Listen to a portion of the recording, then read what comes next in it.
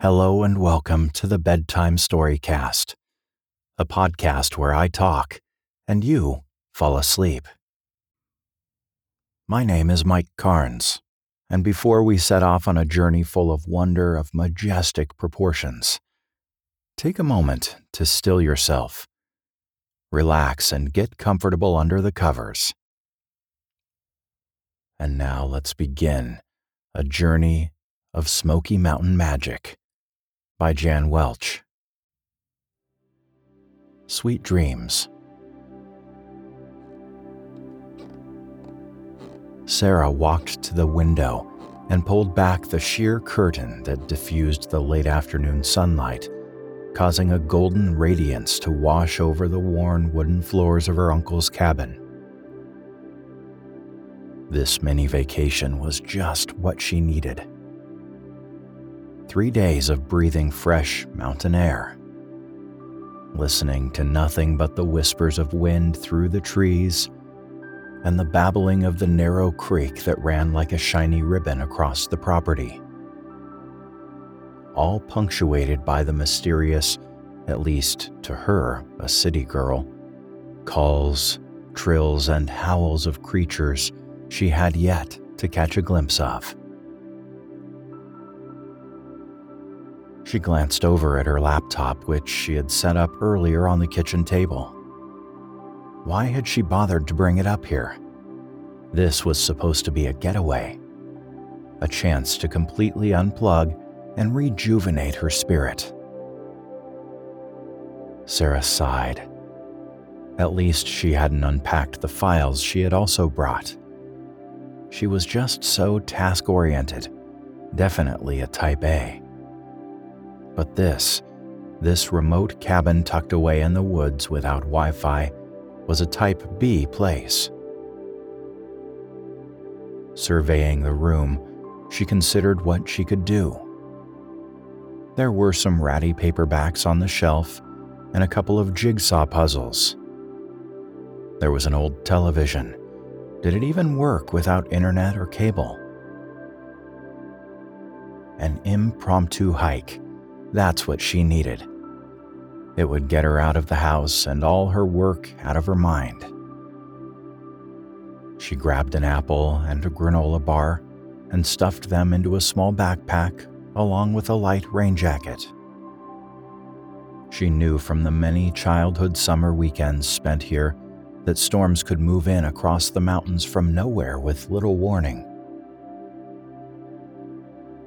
As Sarah opened the door and stepped out onto the covered front porch, she was immediately transported back to a vivid memory from when she was 12. The air was thick with the sweet scent of honeysuckle, just like that day in June when she and Ellie and Jake had snuck away from the rest of the family to begin work on their secret place. She wondered if it was still there, or if her uncle had decided that the lopsided fort made of scrap wood and old tires was an eyesore. She descended the steps and rounded the corner of the cabin. It was much wilder and overgrown than she remembered. Masses of kudzu blanketed the ground, the bushes, and anything standing in its way.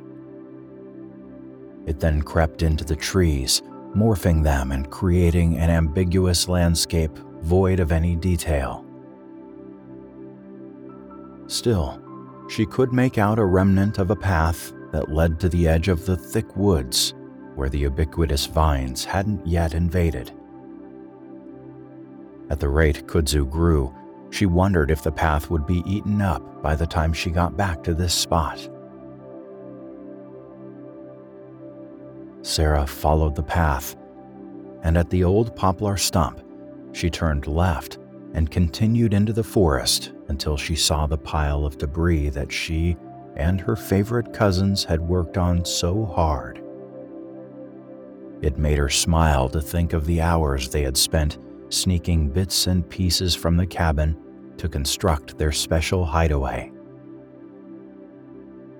They had thought themselves so clever, but now she suspected that the adults had probably been amused and looked the other way.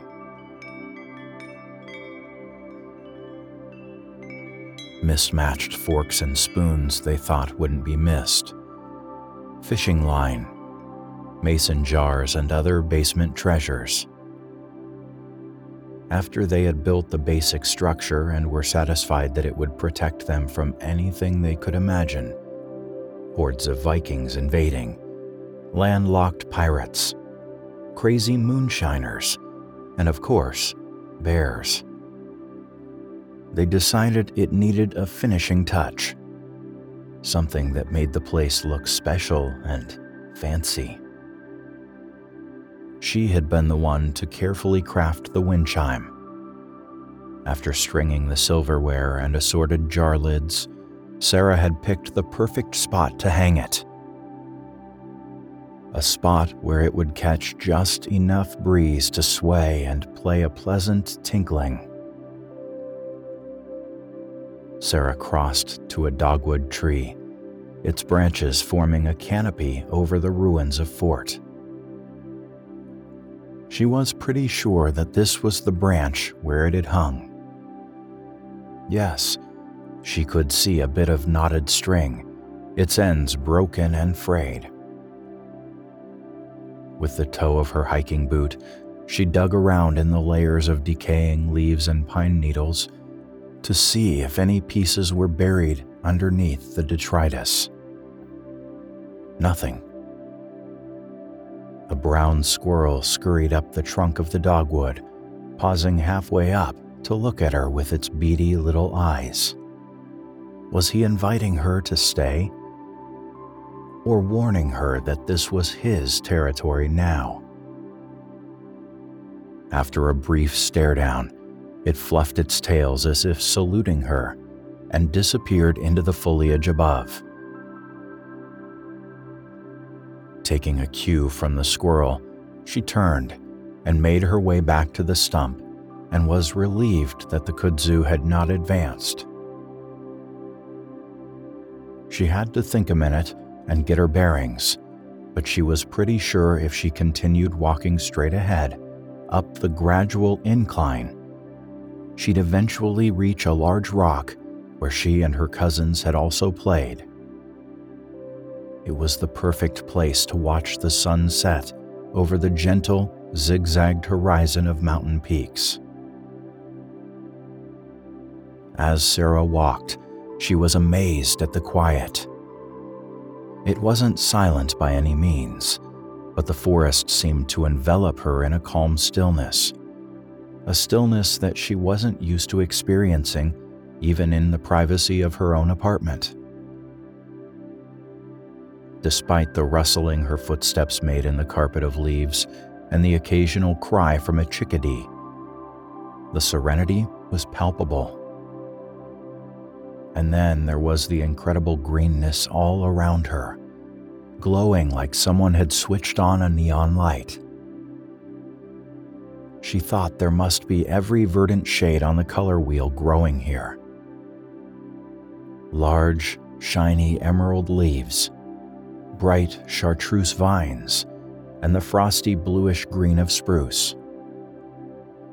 Each tree and shrub was a vibrant character, and when a breath of wind swept through, churning the forest floor, the leaves danced and fluttered, showing off a whole new set of hues. She imagined an earthy painter sneaking in at twilight with his palette to touch up his handiwork. A low rumble of distant thunder interrupted her musings. She unzipped her backpack, pulled out her jacket, and tied it loosely around her shoulders. It was a little warm to put it on until she truly needed it. The slope grew steeper and her climb a little slower, but she didn't mind. Grasping at roots and rocks jutting out from the ground gave her the opportunity to marvel at the plush patches of moss flourishing beneath her. Like the trees, there was such an astonishing variety. Some were so smooth, they looked like small rounded pillows of velvet. Others had the tiniest lacy fronds hovering over a suede-like surface. And still another kind stretched its delicate fingers across the rocks, clinging on for life, literally. As a child, she hadn't really ever taken the time to notice the intricate beauty of these little mossy cushions underfoot. She was too intent on beating Ellie as they scrambled to the top. Now, without the spirit of competition and the carefree haste of youth, she relished taking her time and stopping to appreciate nature's thumbprint. The air, which had felt just damp and heavy when she started out, was now a light mist, barely visible, but coating her legs and arms in a thin, wet film. Sarah untied her jacket and slipped it on. She guessed she wasn't far from the rock, which had a pronounced ledge that formed on an overhang. If the rain picked up, she could keep dry under its protection. In a few minutes, she reached the rock she and her cousins had dubbed the castle so many years ago. Its wide expanse pushed the trees back, creating a somewhat flat space in the wide open. Ellie, Jake, and she had loved daring each other, seeing who could get closest to the edge. It had felt adventurous, but in reality, the drop from the top of the rock to the mountainside was only about 10 feet down. Enough to feel thrilling, but not truly dangerous. Here, away from chores, summer break reading goals, and grown-ups, the three of them had staged battles, enjoyed picnics of peanut butter sandwiches, spent hours trying to carve their initials into the impenetrable granite, and shared their hopes and dreams. All while lying in the sun, feeling the comforting warmth from the rock rise up against their bare legs and arms. But there was no sun now. The mist had become a steady drizzle. Sarah crawled under the overhang and nestled herself in a dense bed of ferns. She breathed in deeply. The earthy, slightly musty smell of moist leaves, mixed with the fresh pine scent of the rain, had a calming effect on her, a natural aromatherapy. Hugging her knees tight to her chest, she sat and looked out through the curtain of rain at the gray landscape in front of her. Although she knew they were there, she couldn't see the mountains across the valley. They were obscured by the heavy clouds and fog. Simply for something to do while she waited for the shower to pass, she nibbled at her granola bar and examined the lichen formations on the rock above her. Again, she was in awe of the unique design of each cluster. Like faded flowers artistically spread out across the rock, they had the look of an impressionist painting. She reached out and rubbed her fingers over one. It was rougher than she had expected. As she reached to touch another one, out of the corner of her eye, she caught a movement in the ferns. Keeping herself absolutely still, she waited until her visitor made himself known. A chipmunk, with its signature twin stripes, popped its tiny head above a fern. She held her breath, knowing that the slightest movement would scare him away. Between his paws, he held some sort of seed, and his nose quivered with anticipation. Sarah broke off a piece of her snack, but not surprisingly, either the noise or her movement sent him scampering back into the brush. Sarah smiled and leaned her head back against the rock. The temperature had dropped, and she felt cool and peaceful, but remarkably cozy considering she was sitting on the ground under a rock. Listening to the drone of the rainfall lulled her into a dreamy state of complete relaxation. She was beginning to understand why Type Bs liked to do nothing. Nothing was nice. So nice. She must have actually dozed off, because when she opened her eyes, the rain had stopped, and the only sound was the intermittent drops of water hitting the foliage. A few wisps of clouds hung like hammocks suspended over the mountains. And low on the western horizon, the sun was shining. It wouldn't be long until the sun set. Sarah scooted out from her spot under the rock and clambered to the top. The sky above her had cleared, but low across the mountains, swaths of misty clouds floated here and there. It was easy to see how the Smoky Mountains got their name. The wisps of clouds looked like drifts of smoke from some unseen fire that singed the mountains. Not black, but varying shades of blue and purple, from cobalt and indigo to violet and amethyst.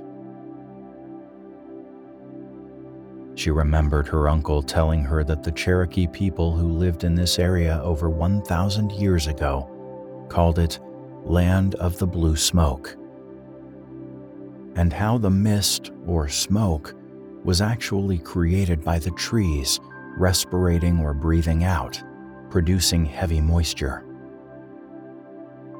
This ancient forest had been emitting hydrocarbons for millions of years. So that was the scientific explanation.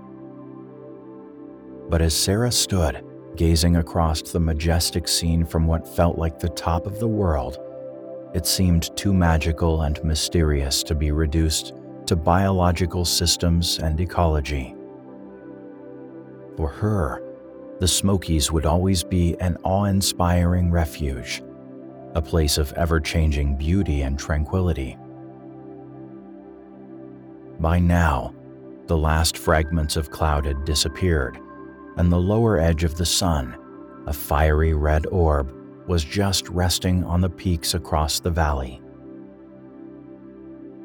The sky around it was a vast, glorious display of vivid pinks, gold, and coral. Sarah stood perfectly still, almost holding her breath as she watched it slowly, silently, sink beneath the mountaintops. Logically, Sarah knew that what she had just witnessed was an everyday occurrence, a natural, rhythmic marking of time. The same moment happening every 24 hours for eternity. But for her, the experience was humbling and at the same time transcendent. The magnificence of that mountain sunset seemed to contain every moment of her life, transforming her disappointments and disillusions into optimism and inspiration. She was grateful that she'd been here alone, so she could selfishly believe nature had performed the sublime event just for her. Sarah lingered a few more minutes to absorb it all, taking in the panorama one last time in the fading daylight before she climbed down the rock. She checked under the ledge to see if her little friend the chipmunk had come back to claim her gift, but the chunk of granola bar was still where she had left it. She was pretty sure he was watching her right now, waiting for her to leave so he could snatch the treat. On her way back to the cabin, she was aware of a freeness that was new to her. As she retraced her steps downhill through the trees and vines, she felt like water flowing through a path of least resistance. She was loose and content and totally relaxed. It was dusk now. The katydids were chirping their night song, and a few fireflies had already begun their show. Little pulses of yellow light welcoming her back to the cabin. Reaching for the doorknob, she paused. There was no need to hurry back inside just yet. She turned back around and eased herself into one of the pair of old rockers on the porch and closed her eyes.